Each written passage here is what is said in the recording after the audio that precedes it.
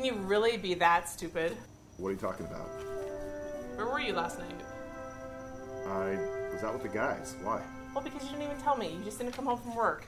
I don't think I have to report. I told you to take your allergy medicines. You're not sleeping at night. You're snoring all the time. They were asking me 1,000 I don't ever questions. do I myself didn't know what snoring. to You tell know, them. I'm busy out there trying to Get in make your money room and do instead your of just homework. sitting Don't talk to my organizing. You stuff go ahead that and way. organize. I'll talk to him Excuse why you're not doing how that. When are you I going to grow got up? this So really excuse for not doing just my need to job. sit What are down you talking now. about? You just act like such a baby all the time. It just needs to get All together. the This even time. come. Okay. This is why you Get up there, What boy. do you do is act like As you're women, but I told you. I 6 in the morning, you just act my house like too. And I see you right No, there. no, I'm the man of the house, and I get to say, Honey, I get all the time. Being around the bush. I'm You're tired. I'm You're tired. tired. But it You hardly tell me what you need. I'm telling you what I mean. You don't understand, but you're not paying attention. You don't listen. You're on your phone. You're working. You're distracted. Good morning, church.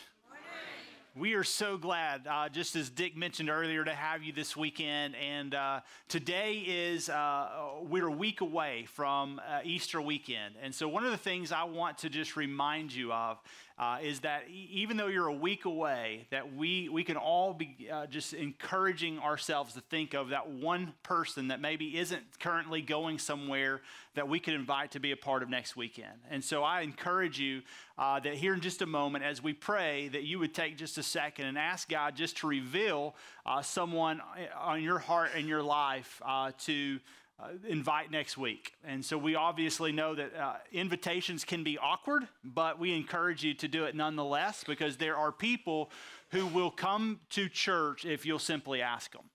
This week is our final week in this series called Behind Closed Doors. And so we just want to welcome everyone, not only here on the Wills Point campus, but those that are joining us right now online, as well as the Edgewood campus.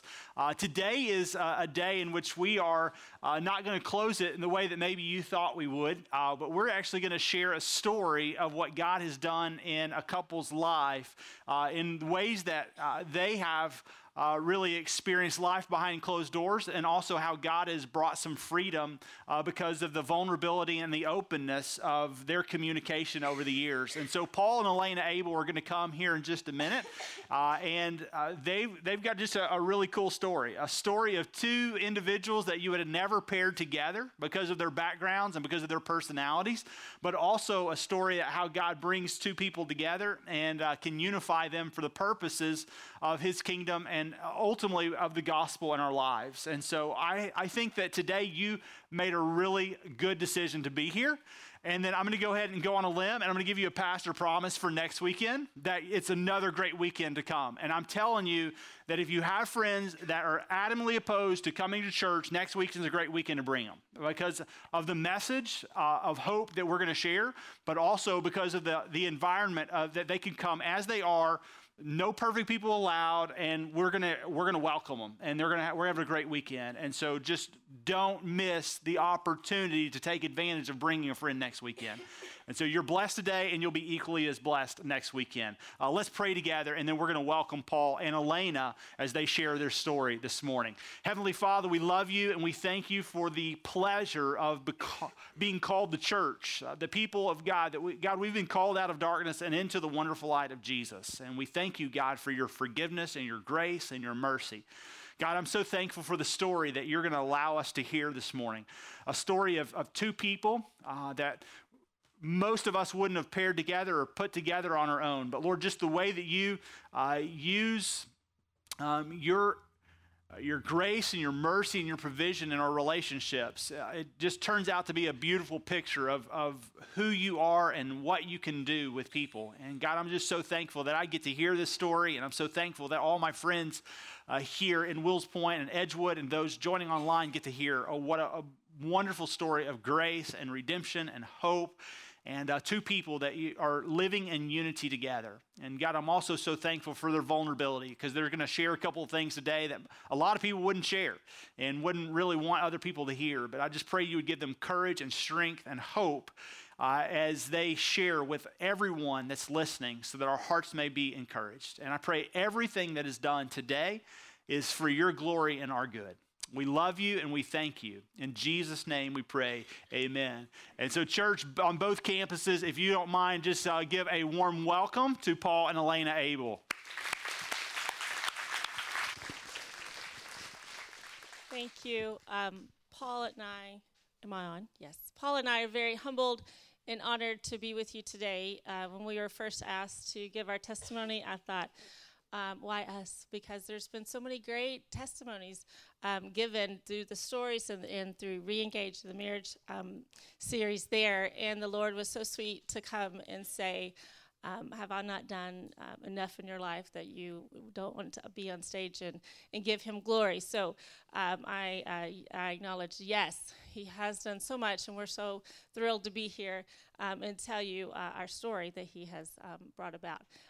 In the first service, my background that I'm fixing to tell you took 12 minutes, so y'all are going to get the condensed version because our time went up really fast. So just to tell you a little bit about my background, I was raised in a very conservative home. We're very family-oriented as far as my family was very intentional on raising us to love the Lord, have a relationship with the Lord, and to follow His word. And it was very rule-based, very religious as far as that kind of religious meant more godly kind of thing. And it wasn't until Paul and I were engaged, and Paul kind of asked me, those things that that you do in your life, like not wearing pants and not going to movies and this and that. He said, is that you or is that your dad? And I said, is there a difference? Like, we just do that, right? And so he really challenged me to think about that and to really decide on my own what the Lord had for me as far as convictions and things in our life. But my background is very different from Paul's. Like I said, being raised in church, our Independent Baptist Church, where we had a lot of good teaching and a lot of Bible knowledge, and our family was very focused on that. And Paul's was not so much. Tell us about yours. Okay. Well, I was born when my parents were 16 years old, so I produced a shotgun wedding.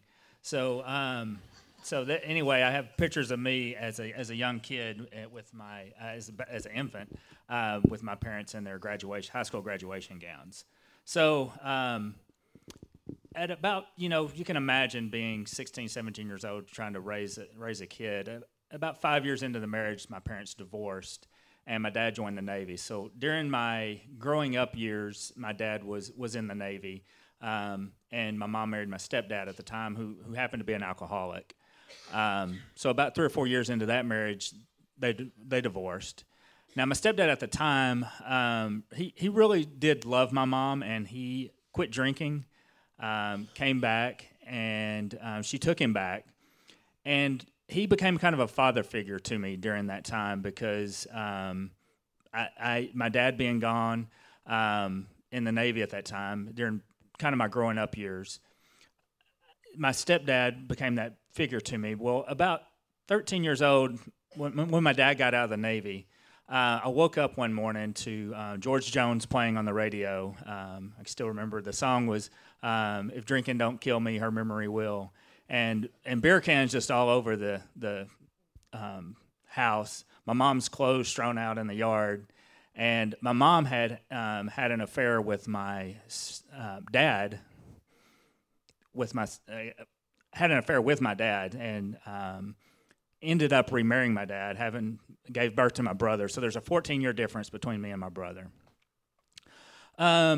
Just being led along that path for my life kind of led to a rebellion in my life in my teenage years, like 13, 14, 15, 16-year age. And also at the time, I am a thinker. I'm kind of an introvert, and I'm a very introverted person. But I'm often in deep thoughts, and it takes a lot to convince me of something.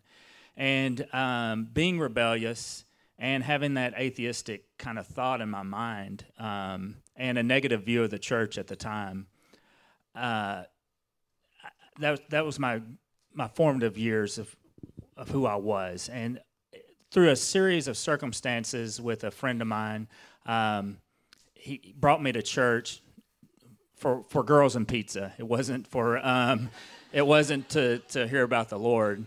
But our youth minister loved the Lord, and through his prayer and through his sharing of the gospel, I came to faith in Christ. So during that time, he brought me to a seminar in Dallas, a church seminar, and that's where I met Elena and her sister. And after I graduated from college, they were the only people that I knew at the time in Dallas. So I went to Criswell College because I'd just gotten saved, and I thought, man, I was eager in the faith, and I thought that would be a good opportunity for me to continue to grow in my faith. So they were the only family that I knew at the time. So during those years that I was in college, I was at their house quite a bit and became friends with them, and took a liking to Elena. And it took me about 7 years to convince her that she needed to marry me as well, because the feelings weren't mutual at the time. So anyway, so we got married, and when we got married, we brought with us two very different backgrounds and very different personalities. And one of the major differences with us is our need for change, our need for adventure. Elena would be totally happy eating the same food, going to the same places each week, playing the same games. If it works, don't fix it. Yes. You just keep going with what you got. Now, me, I'm a risk taker. Like, I don't want to go camping. I want to go camping in Alaska. And I don't want to just go to Alaska. I want to be out in the wilderness on a canoe, fishing salmon and cooking my salmon over a fire. You know, it's just that's the kind of adventure that I got. And it takes a lot to kind of to scratch that itch for me. So for Elena, that was quite a shock, and that's led to some interesting times in our marriage. So our personalities were different. And then we had some circumstances in our marriage that brought us to some crises and some times of isolation. And I'm going to let Elena share one of the first major things that we had in our marriage that led to a time of isolation. And if you want to go and talk about Peyton. Well, our second child, third child, when you have 7, sometimes you just kind of lose count. So our third child, second boy, was born in 2001, and it was born with a half of heart, pretty much. He had hypoplastic right heart syndrome. So he was born with half a heart, and he went through a series of surgeries, and God is just so faithful. I mean, his story through Peyton's life and how God led us every step of the way and opened the doors, and at times when we thought he's not going to make it through this night, God just brought the peace and the comfort to know that he is in control and that he had Peyton in his hand and was going to take care of him. And so he was wonderful. He did not live a sickly life. The first 2 years we did our surgeries, we recovered, and we went on with our life kind of thing. And in 2004, 2 days before his third birthday, we woke up in the hospital. We were recovering from his third surgery, kind of normal stuff. He woke up, he started throwing up. Obviously, he didn't feel good. By 2:30, they were doing CPR, and by 5:30, they quit. I don't use the dead term very often. It's not because I don't it sounds too final to me. And in my mind, and he is in heaven with our Lord and very happy and alive. So 5 o'clock, they were done, and it was just a shock to us. I mean, yes, he was sick, and yes, he had physical issues, but I had full faith that this child could live a long, healthy life. So Paul and I really bonded through that time. We grieved together. We hurt together. It wasn't a difficult time in our marriage because the Lord's presence just carried us through, and we held on to that and held on to each other until about 9 months after his death.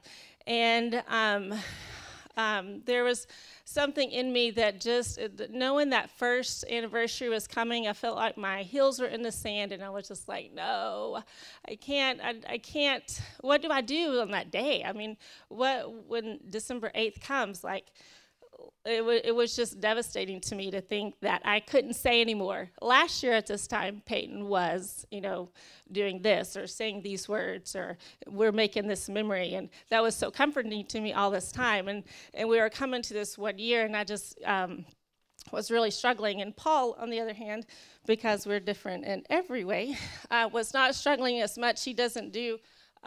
He deals with his emotions and he moves on. And me, as mama, my arms were still empty of this child, and I still was struggling with him not being there with us. And the Lord, in this isolation period of my life, was so faithful to come and guide me to a grief share program.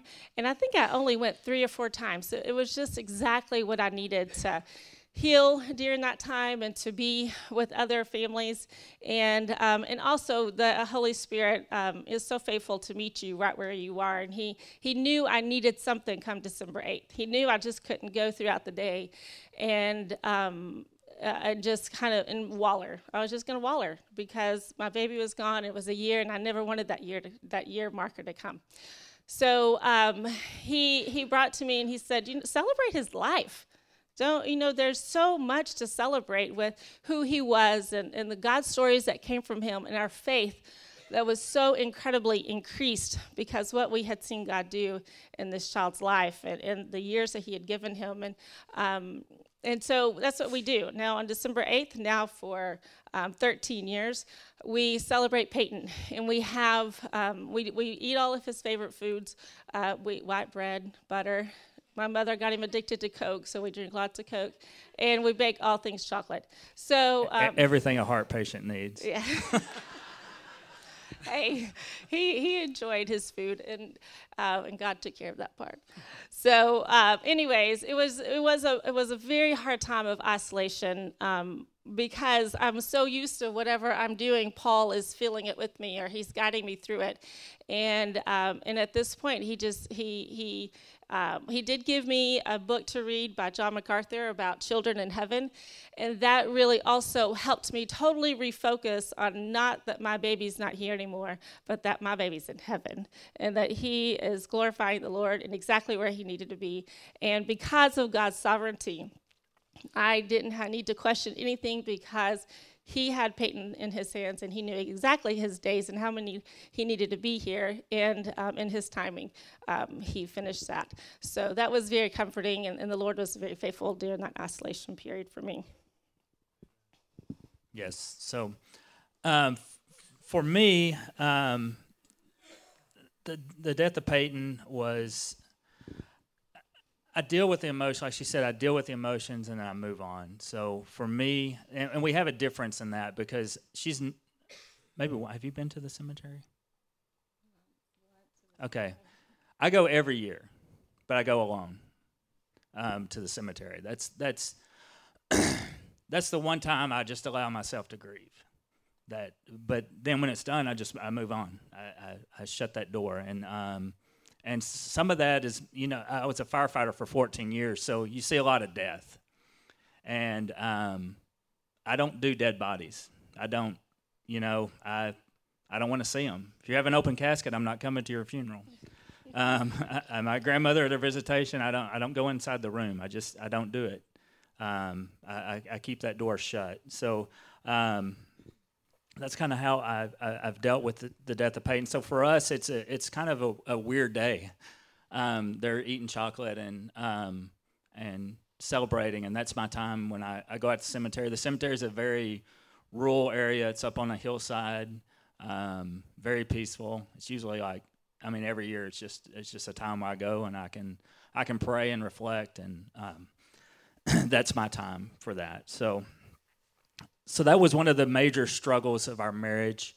But Peyton, just the blessing that his life was such a blessing to other people that it really carried us through that time. Now a more trying time for us in our marriage. Like she said, we have 7 kids. So, and that's kind of was our intention. We actually intended to have 12 in the beginning. And my mom made the statement like she's not worried about that because they have to have them one at a time. So anyway, once we got to 7, we thought, yeah, that's calf rope. That was the time that we were going to stop. So, but we were married in '97. So by the time of Peyton's death, we had 5 kids at the time of Peyton's death. So from '97 to 2004, we had 5 kids, and I was the sole breadwinner of the family. And remember, I'd kind of, for the most part, been an only child growing up. And we had something we had left out is when we first got married, we started a church with another couple. And that church, it failed, it flopped. And I think starting out, I had a lot of pride about, we're going to have 12 kids and we're going to raise godly kids and we're going to start this church and, we're just going to live this exciting life for God. And the church failed. The kids proved, trying to get kids to behave proved a lot more difficult than we imagined. Like we were going to have like these kids, that walked in, yes, Father, yes, Mother, what would you like me to... that was kind of our idea of what was going to happen, and they quickly shattered that dream for us. So dealing with those failures, and I felt kind of disillusioned at the time. I felt like, I go to work to be the breadwinner and come home, I'm exhausted. I've got, and these kids, 5 kids, there were 6, we had 5 kids, 6 and under. So, And Lena's stressed out. She's at home with 5 kids, 6 and under, and I'm coming off work to that environment. And during that time, something back when I was an old sin came back into my life. When I was a young kid, my stepdad, we lived way out in the country. We had a chicken. We called it the chicken coop. There was no longer any chickens in there, but it used to have a bunch of chickens. But it was. But he had bags and bags of porno magazines back then. And so I was exposed to it at a very young age and became a habit from probably at the time of 10 years old till growing up through my teenage years to the time that I became a Christian. Well, at the time I worked at a uniform delivery company, Cintas, and we would deliver to auto mechanic shops, construction workers, those kind of things. Well, porno magazines were all over the place, in their bathrooms and everywhere. And so I chose to open that magazine. And this was pre-internet days, or just when internet was coming on. And so that's where it started. And then the internet came on, and it became just that more easily accessible. And then iPhones came around. Now you could carry it with you. So it just became, and to me, pornography was like an alcoholic's drink or a drug addict's drug. It was a time when I could escape the stress of life. That they didn't require anything of me. They just gave me pleasure, and that was my secret. That was my secret life. As far as I know, I don't know of anybody that knew. I kept it secret. And, growing up after I'd been through a Bible college for 5 years, and I'd been in church since I was 17 years old, you learn the lingo. You learn what you can do. You learn how to say the right things. You learn how to go through the motions, and you can live that way for a long time. Just living that, go to church, say the right things, and put on that facade. And that's what I was doing for a long time. And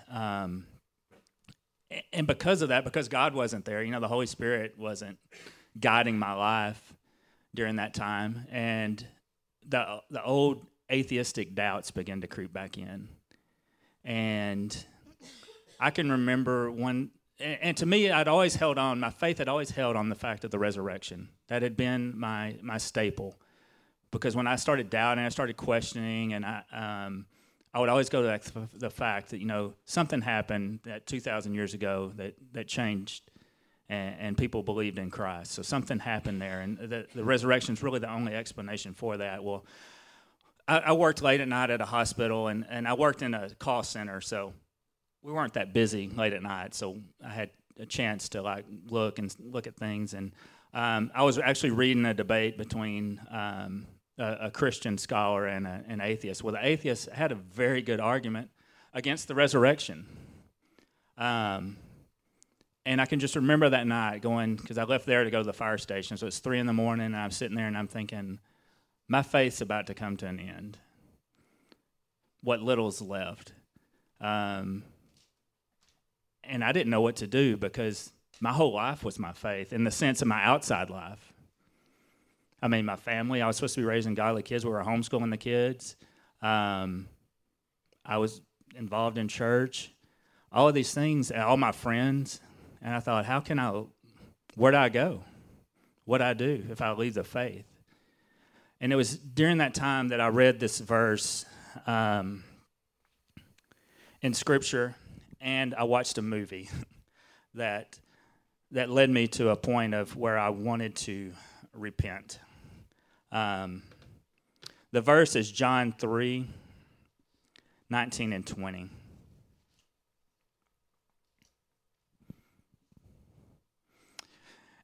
And this is the judgment, that light has come into the world, and people love darkness rather than light because their works were evil. For everyone who does wicked things hates the light and does not come to the light, lest his works should be exposed. And I realized then that I can't... Christianity without God and without the leading of the Holy Spirit is a very poor substitute for life. It's a very miserable life indeed. And that's what I was living. And I figured that's why a lot of young people are leaving the church today. I really do believe it. It's because when you have a church life without the Holy Spirit and His guidance and His and living for Him, it's just a really poor substitute for life. You might as well be living according to your passions.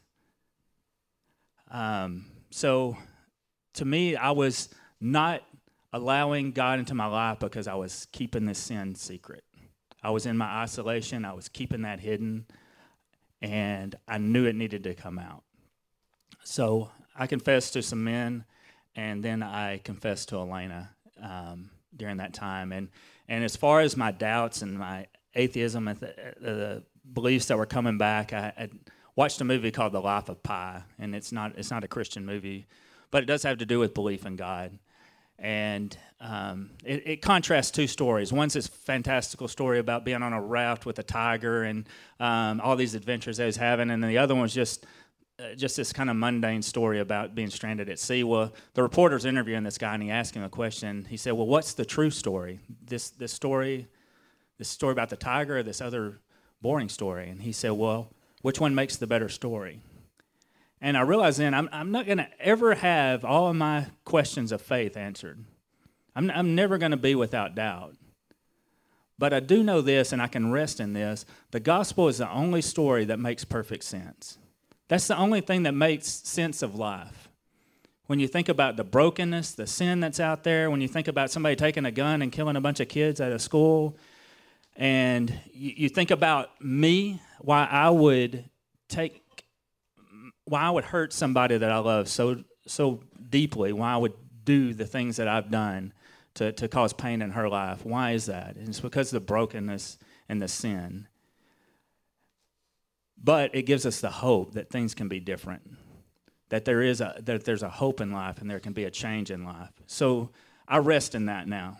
I confess to Elena, and I'm just going to let Elena share what happened with her after I confessed this.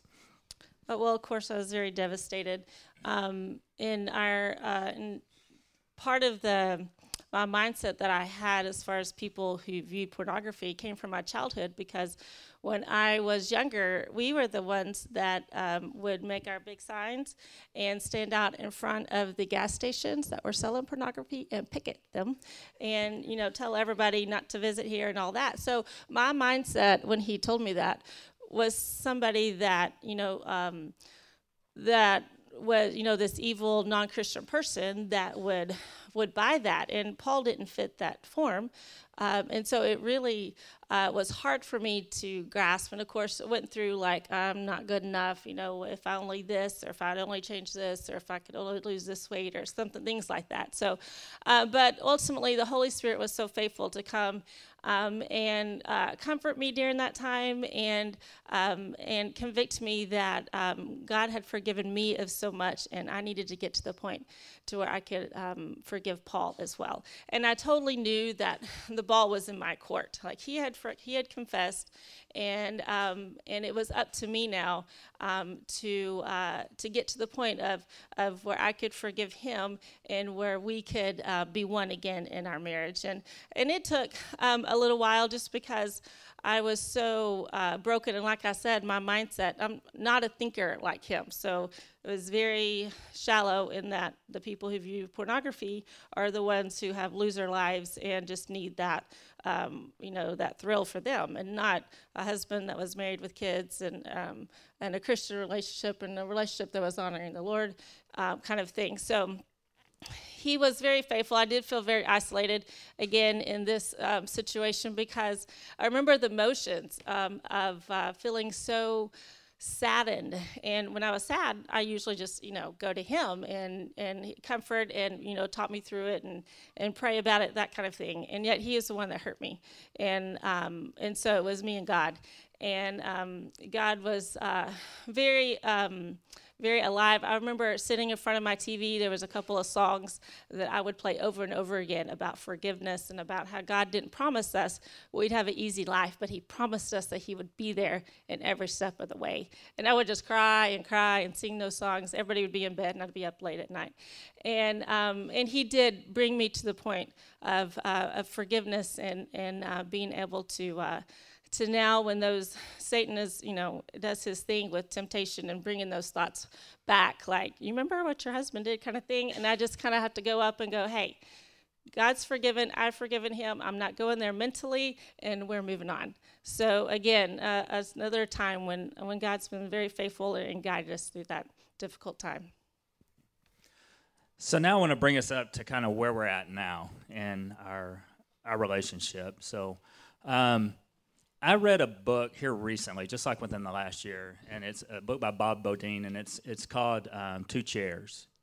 And basically, it was just that it was for people going through a trying time. And he said, just set up two chairs, and you ask, and the other chair is for God, and you just ask God, do you know what's going on? Do you know what's going on in my life? And the answer is yes. And then the second one is, can you handle it? Can you handle this problem that I have? And the answer is yes. And then the third question is, what's the plan? Okay, God, what's the plan? And I probably started that in about January of this year. And we have a very small master bathroom, but we have a 3-bedroom house. We have there's 8 of us living in there. 8 of us living in the house. We have 3 dogs now and a cat. So when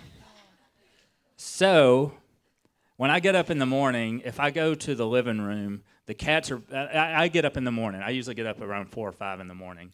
And if I go in there, then either the cat needs out, or the dogs need fed, or the puppy has soiled the carpet or done something. So I end up having there's all this work to be done, and it's like so. I thought I need a place where I can just go be alone with God. So I set up my 2 chairs in our master bathroom. I mean, it's probably about as small as this table right here, but I've had the most consistent quiet time I've ever had in my life.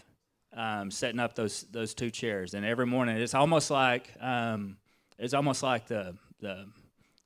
Old Testament of setting up an altar or a place to go. And so I've got 2 metal folding chairs that I set up every morning in there. Nobody disturbs me in the master bathroom. So Elena's not getting up at 5 in the morning. So anyway, so those have been very, very good times, and through that, it's been a consistent walk with God. And just this week, just yesterday, during that time, I read the verse. We're going through Reengage here at the church, and we really have set our goal is that we want our relationship that we have to be a portrait of the gospel. We want it to declare the gospel wherever we go. That my love for her is Jesus' love for the church. That her respect for me is the church's respect towards Jesus. That we want that relationship. We want to demonstrate that relationship. And in that prayer time I read, it was out of Hebrews, and it was, he ever lives to make intercession for us. Talking of Christ and his church. And I got to thinking about Elena, and I thought about all the things that Christ does for us. He intercedes for us. He's our advocate. He's our friend. And I thought, that's what I need to be. Every day I need to think about, how can I be that for Elena? And it's almost like a training ground for you husbands out there. It's a training ground for you. You think about, you know, we say we love God. And I tell my kids this all the time, because they get mad at each other and they say hateful things to their brothers and sisters. And I say, you realize you can't love God and hate your brother. Do you understand that? But how do we love God? How do we show love for God? And what did Jesus tell us in the New Testament? He said, hey, you gave me a cold drink of water. Hey, you gave me food to eat. And then the people are puzzled, and they say, when did we give you a drink of water? And when did we give you food to eat? And he said, when you did this to the least of my people, you did this for me. So you think about that when you're with your wife. Practice that. All those things that Christ does for his church, do those things. Intercede for her. Be her advocate. Help her. Be her friend. Do all those things that Christ does, you do for her. And that's what I'm striving to do, and I'm by far not perfect. I mean, forgiveness has become a way of life for us, but that's what we're striving to do. That's what we're striving to be. And so, and I really think, and this is one last thing I want to say for the because I know Merge started this week, and some of y'all haven't been married yet, or you're in serious dating relationships, or maybe you're thinking about, you've got some pretty girl out there that you're thinking about. Man, I'd really like to be married to her. Build your house on the foundation of Christ. And we had some floods. I mean, you put those two things. The death of a child and a pornography issue, that can destroy a lot of marriages, and it has. There's a lot of marriages on the waste heap that those two things alone, and not to mention financial stress. We didn't even get into those areas, but in Matthew 7, Christ talks about build your house on the rock, the foundation that's Christ, because the flood's going to come. And the rain's going to happen. The death of a child's going to happen. There's going to be a moral failure. There's going to be something that happens. It may not be these for y'all, but there will be something. Something's going to come along. And if that house isn't built on that foundation of Christ, because that's what sustained us. I mean, I was on the precipice of losing my faith, and the only thing that sustained me was that I did have God in my life. He took me to that point, but he brought me back. And so I would say that without Christ as that foundation, and we've seen other couples, close couples of ours, that didn't survive. So build that foundation on the rock. Do you have anything else? Okay. Thank y'all. We're going to close in prayer. Dear Heavenly Father, we thank you for this opportunity to come and to share our story. Pray that it would be a blessing to others. We pray that for all the couples out here, that they too would make it their goal and their aim and their ambition to be that gospel portrait to the world, that we can show love and respect to one another, and build up your church and show the love of Christ through the way that we relate to our spouse. It's in Christ's name that I pray. Amen.